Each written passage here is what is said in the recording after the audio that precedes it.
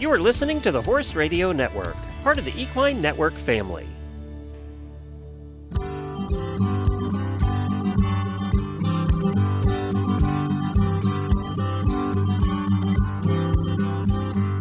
Welcome to this episode of the Business of Practice podcast, where we focus on the financial, physical, and human sides of equine veterinary medicine. In this episode, we're talking about veterinarian hiring with Stacy Purcell, founder and CEO of The Vet Recruiter.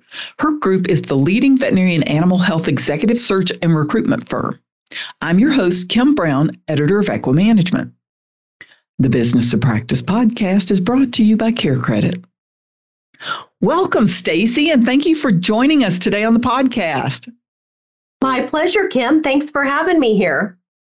Well, I am so excited to have you on the show. You've been an executive recruiter for 25 years, and you're basically considered a workplace and workforce expert, and we really need that in the veterinary industry right now. And I know you're acutely aware of the shortage of veterinarians in the job market, and that's what I'd like to talk to you about today on the podcast. And specifically, I want to address the shortage of equine veterinarians and what employers can do in the face of this shortage. So, Stacy, can you sort of set the stage for us? What's happening in the job market right now in terms of veterinarians and the veterinary profession? Yes, I can absolutely do that. So let's start with the unemployment rate in the veterinary profession right now. So according to the job search site Zippia, since 2013, the unemployment rate in the veterinary profession has decreased from 1% to 0.2%. Wow. That is incredible. And so that means that there's really nothing out there. There's no one to come in and fill these positions. So as a job recruiter, is that what you're seeing in the industry? Yes, it is what I'm seeing. I've been doing this, like you said, Kim, for 25 years, and this is the tightest market for talent that I've ever seen in the veterinary profession. I've been through multiple recessions and good economies, and anyone who wants a job right now as a veterinarian has a job. And I can't remember the last time that I spoke with an unemployed veterinarian who needed a job. Okay, so here's kind of the million-dollar question. Is the market going to stay this tight to get veterinarians hired? Yes, unfortunately it is. So according to the Bureau of Labor Statistics, or the BLS, it will. So twice a year, the BLS updates its Occupational Outlook Handbook, which includes information about the nature of work, working conditions, training and education, earnings, and job outlook for hundreds of different occupations. And the veterinary profession is one of the occupations included within this handbook.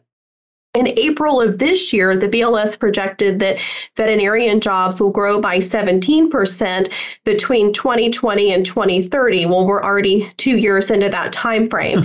But just in September of this year, the BLS adjusted their numbers. And now they're predicting that veterinarian jobs are going to grow by 19% between 2021 and 2031. And again, we're already a year into that. Wow. So the Bureau of Labor Statistics is saying that the veterinarian shortage is going to become even more severe in the years ahead. Yes, that's what they're saying. Okay. So in terms of the open positions that aren't or can't be filled, how bad is this shortage going to be, and how does it affect hiring?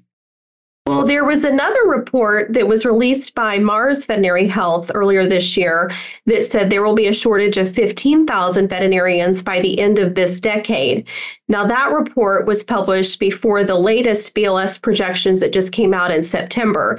So when you take those projections into consideration, we're going to be looking at a shortage of 18,000 veterinarians by 2031. So what about the new graduates? Aren't there enough of them to help with the veterinarian shortage? Unfortunately, no. So according to an article in Today's Veterinary Business in February of last year, approximately 2,000 people retire from the veterinary profession every year.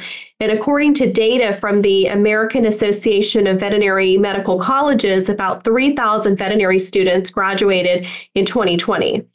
So that's 1,000 more graduates than retirements. Yes. And so the problem is that there is already a severe shortage of veterinarians, so much that 1,000 extra veterinarians is not going to put a dent into this. And then keep in mind that even if the number of veterinarian jobs remain constant, 1,000 extra veterinarians would not put much of a dent in the shortage. So since the number of job openings is projected to increase 19% during the next 10 years, the extra veterinarians entering the job market as new graduates cannot keep up with the number of new job openings that are being created every year. And so that's why the shortage is just going to keep getting worse. Mm-hmm. Exactly. And so that's why if the numbers don't improve, researchers predict that approximately 75 million pets could be left without medical care by the end of the decade. And according to Mars Veterinary Health, more than 40,000 people would need to enter the profession during the next 10 years to counteract this trend. Oh, 40,000, and right now we only have an excess of 1,000 veterinary graduates. Yes, that's true. So, of course, on this podcast, and we've been talking about veterinary practice in general, just because we want everyone to understand this is a global problem. It's happening everywhere. But we focus on equine veterinarians. So they're also in short supply. So have you seen this as well in your business, Stacy? Yes, I have. There is a shortage of equine veterinarians, and there's also a shortage of all large animal veterinarians. Okay, so our industry in equine veterinary medicine is facing a shortage within a shortage. Yes, you could say that. And there's a few different reasons why that's the case. So first, more and more, those who study to become a veterinarian right now are preferring to be a small animal veterinarian and work with pets or companion animals. According to a study by Possum Advice, less than 10% of veterinary graduates take a rural job. So there's the preference factor with more people choosing to be a small animal veterinarian as opposed to a large animal or rural one. And in our search firm, we are seeing more candidates who want to go to bigger cities versus going to more rural areas. Okay, so what is maybe some other factors that are playing into this? Well, the second major factor is the pay gap between small animal and large animal veterinarians. The average salary for a first-year small animal veterinarian is around $96,000, while an equine vet will make on average around $58,000 per year, and the pay gap doesn't get much smaller over time either. I will say that in our search practice, we haven't seen a single job offer accepted for a small animal veterinarian for less than $100,000 over the last 18 months. And then according to Comparably.com, the average equine veterinarian salary in the United States is $88,245, with about $1,500 of that total in the form of a bonus. So for small animal veterinarians, the average salary is $110,380, with $17,143 of that total being a bonus. The Business of Practice podcast is brought to you by Care Credit. Care Credit keeps equine veterinarians at the heart of care by providing horse owners with simple, budget-friendly financing options. By bridging the gap between cost and care, Care Credit supports healthy financial relationships between veterinarians and their clients. It can help them move forward with care a horse needs whenever and wherever it's needed. Okay. So small animal veterinarians receive an annual bonus that is 10 times greater than what equine veterinarians get? Yes, that's right. And the disparity becomes even greater when small animal veterinarians switch from one job to another. So why is that? Well, almost 100% of job offers for small animal veterinarians include a sign-on bonus. And typically what we're seeing is sign-on bonuses in the range of $10,000 to $20,000, but they've been increasing towards the end of this year. So we're seeing more $50,000 sign-on bonuses recently. And we've even seen some bonuses in the $100,000 to $250,000 range, especially if the candidate is willing to make a multi-year commitment to the practice.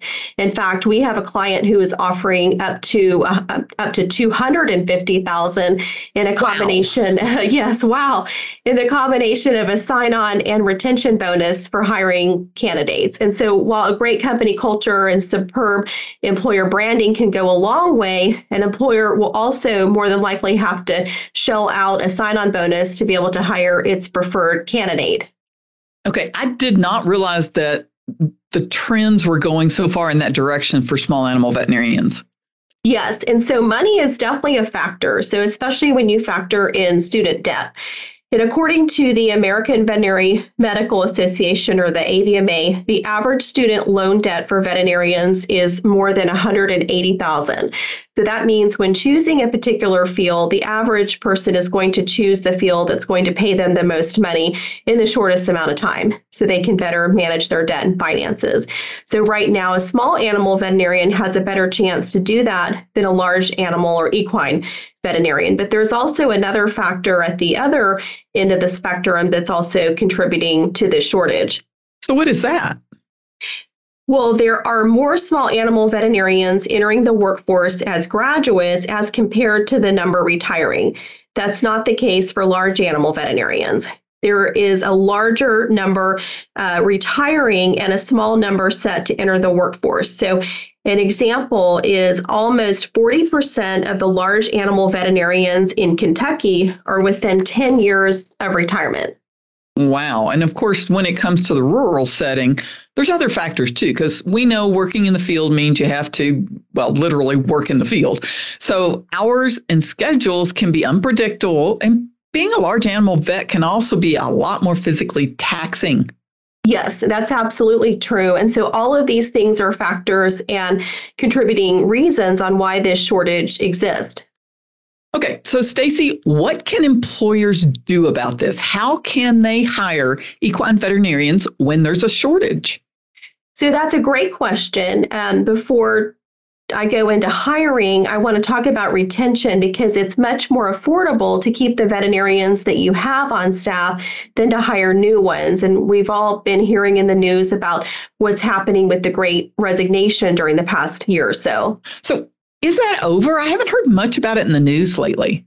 Yes, while it hasn't been in the news in the past few weeks, the Great Resignation is still happening. So according to the BLS, the country was averaging 4 million quits per year through the first 9 months of the year, putting it on track with 2021.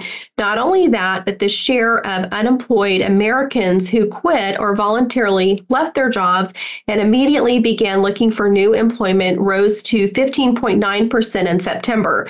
This is the highest level of so-called job leavers as a percentage of the unemployed reported since 1990. And in addition, according to data released by LinkedIn earlier this year, the members of Generation Z are switching jobs at a rate of 134% higher. I had to look at that number twice to make sure that I was really seeing 134% higher than in 2019, which means more than twice as frequently as they were just a couple years before. And Gen Zers were already changing jobs rather frequently in 2019.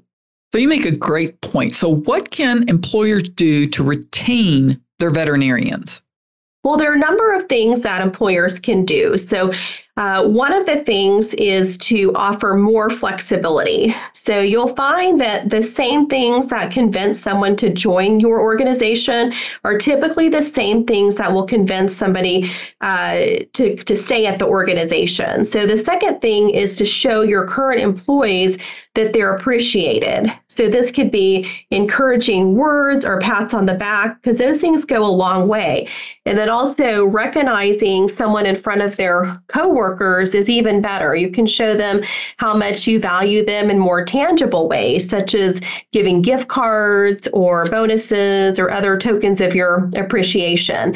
And then third, do what you can do to reduce their stress, because let's face it, there's a lot of stress in the world and at work. So employees will take notice of your attempts to alleviate their stress so that they can enjoy their jobs more and be more productive in the process. So employees who aren't as stressed perform better and are less likely to look for another job.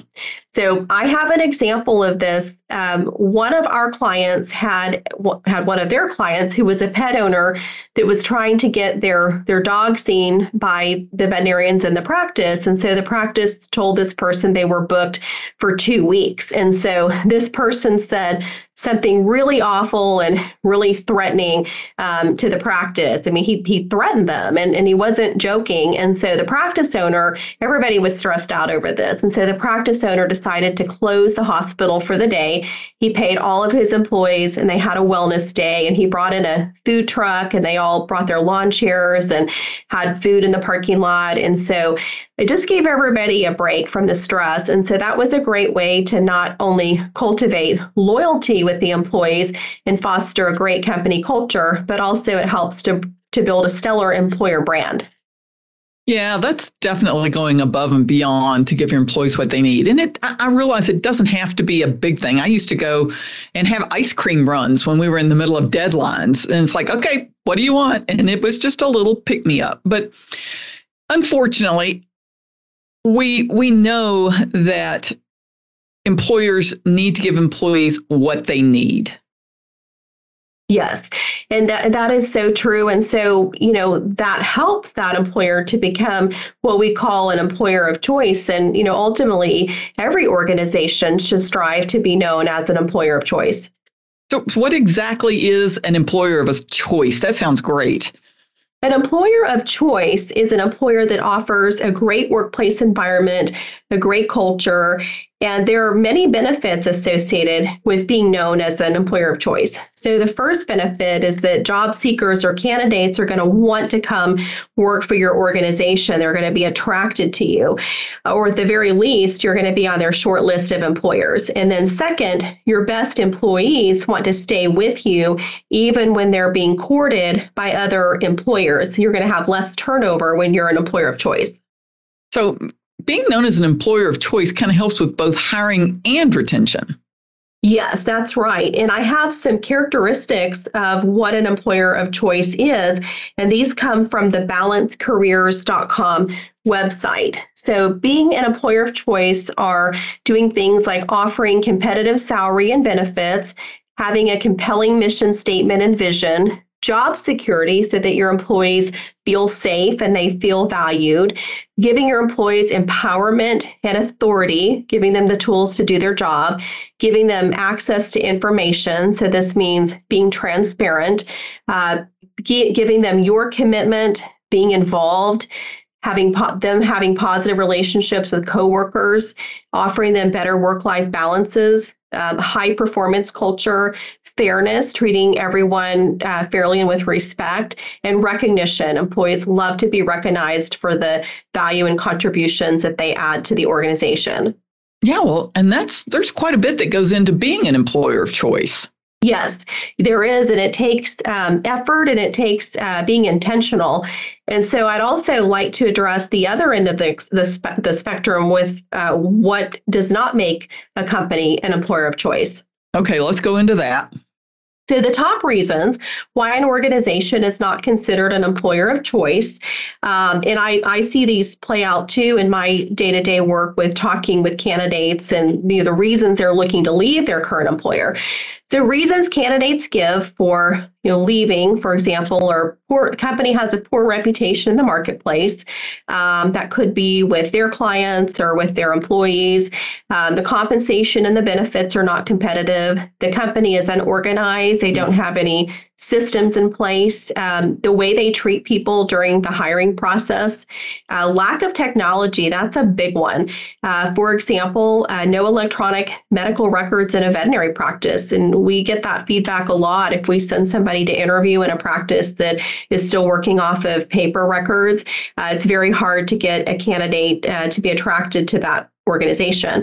Other reasons why companies are not an employer of choice: lack of mentorship opportunities, and this is especially important for newer graduates, and then lack of continuing education or chances to learn new skills, or lack of growth opportunities.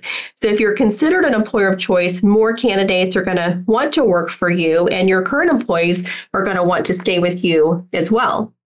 Okay, so now, Stacy, since we've talked about retention, let's talk about hiring. What can employers do in hiring in that area? So this probably won't surprise you considering what we've already discussed so far, but the law of supply and demand dictates that it's going to take more in the form of starting salary and other forms of compensation to successfully hire veterinarians. So in this case today, we're talking about equine veterinarians. So according to this law, low supply and high demand increase price. So this means hiring equine veterinarians is going to require more money. There's already a pay gap between small animal and large animal veterinarians. And allow me to elaborate more to illustrate what's been happening in the companion animal space. So I'd already mentioned this, but we've seen no offers accepted by small animal veterinarians in the past year that were below $100,000 in base or guaranteed salary. And then in addition, new graduates and even students who have not yet graduated are asking for $100,000 to $150,000 in base guaranteed salaries, and they're receiving it. Wow. So general practice veterinarians with 3 years of experience or more are asking for salaries of $140,000 or more plus production. And we're seeing emergency veterinarians asking for $200,000 or more. And the reason they say is they can earn more money doing relief work, so the salary has to make sense for them to accept the full-time position. And so our firm is seeing offers on both coasts. So New York City, San Francisco, and other places in California, we're seeing salaries for veterinarians. And these are mostly medical directors or highly experienced doctors, but we're seeing salaries between $250,000 and $300,000 in some cases. That is a far cry from what equine veterinarians are earning. Yes. And so there may be an even greater shortage of equine veterinarians than companion animal veterinarians in the job market. And so since that's the case, employers cannot expect to pay what they paid in the past. That's not going to work. And so they must entice equine veterinary candidates with an increase in salary, offer sign-on bonuses and other compensation and benefits. But there's also something else that's become very important to today's candidates, and that's flexibility. So what do you mean by that? Do you mean schedule flexibility? Yes, schedule flexibility and also work-life balance. I know that there is more flexibility available to small animal veterinarians and large animal ones, but companion animal veterinarians are asking for a lot of flexibility when exploring employment opportunities. For example, more doctors are requesting not to work weekends or evenings and nights. They're asking for 4-day work weeks. Those are becoming very common. And so, in fact, some practices are saying that 32 hours per week considers full-time now rather than 40 hours that we've seen in the past. And then in addition, there are doctors who are requesting to work even 3 days a week. We've even seen some that only work 1 or 2 days a week. I talked to a boarded specialist recently who only works on Mondays. But most of the offers that our firms are seeing have 3 weeks of paid time off, and some have 4 weeks. In fact, the things that we see get negotiated the most often are paid time off and additional money for continuing education. Okay, so Stacy, one of the most difficult challenges in hiring equine veterinarians is finding them in the first place. So how would you recommend employers go about doing that? Mm-hmm. Well, for one thing, because of the veterinarian shortage and the fact that it is a candidates market, online job advertisements might not yield the best results. And why is that? Well, the people who typically use job board posting sites are those who are actively looking for a new job. And so those are active job seekers. However, they do not represent every qualified candidate in the job market, and that's because the market also contains passive candidates. So passive candidates are not actively looking for a new job because they're highly regarded, they're gainfully employed, their current employer is keeping them satisfied, not to mention they're very busy. And so that means passive candidates are not necessarily looking on the internet to find jobs, so they're not typically going to job board posting sites. And so since there is a shortage of veterinarians, including equine veterinarians, it means that a lot of them are passive candidates and not active candidates. Okay, so if they're not looking at the job boards, what can employers do? So one thing they can do is they can implement an employee referral program. Ask your existing employees if they know of anyone that they can refer, because you already like them as an employee, so there's a good chance that you would also like someone else that they know. In addition, go back through the files of everyone that you've interviewed in the past. Hopefully you've kept those records and you can reach back out to those individuals to see if they might be interested in exploring your opportunity. So networking and building a pipeline, staying connected to the people in the job market is very important. And you've probably heard the phrase, it's not what you know, but it's who you know. So it's been my experience that it's both what you know and who you know that makes a difference. So another thing an employer can do is they can build relationships with an experienced and reputable recruiting firm. Okay, so Stacy, that's you. So what exactly do recruiters do? Recruiters look for the best people in the marketplace. They don't just look for the best people who are active candidates who are looking for a position, because like I mentioned, the best people are usually gainfully employed and highly regarded and not looking for a position. So those people have to be sought out and recruited by a recruiter. So they're harder to find and they're harder to land. But recruiters, their sole job is to recruit while you focus on running your business. So you don't have 40 hours in the week to focus on recruiting. Recruiters spend their entire week recruiting for their clients' businesses. So when an organization uses a recruiter, it increases the size of its talent pool to nearly every qualified candidate in the job market, because recruiters have access to passive candidates. And since they've built relationships with those candidates over the course of time, as a result, recruiters know the career goals and ambitions of the candidates they're working with, and they know what kind of opportunities it would take for them to make a move. Well, that makes sense. So what other value does a recruiter provide to employers? Well, they have the ability to influence a top candidate to consider another organization's employment opportunity, even if they were not actively looking for a new job. And they can convince them through influence to enter another organization's hiring process. Recruiters help keep top candidates engaged throughout the hiring process, which decreases the chances that those candidates will drop out of the process. And they can also help to close a top candidate during the job offer stage of the process, even extending the job offer to the candidate personally to help increase the likelihood that the candidate will accept it. After all, recruiters have lots of experience extending job offers and negotiating them when, one employer may not have as much experience. I've negotiated thousands of job offers in my career. So studies actually show that when the recruiter is extending the job offer, there's a higher chance that the candidate will accept the offer. They also provide value after the organization has hired the candidate. So how does a recruiter give any value after the hiring?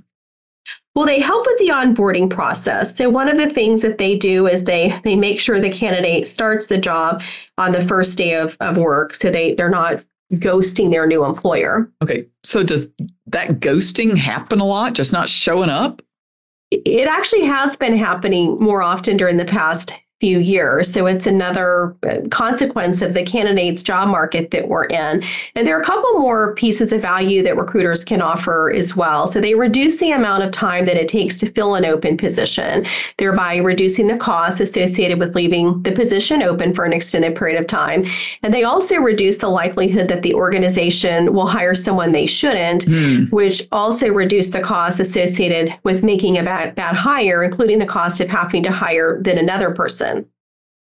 So it seems that recruiters can offer a lot of values to employers, especially in terms of hiring. So we're almost out of time, Stacy. So is there anything else that you'd like to add in regard to hiring equine veterinarians?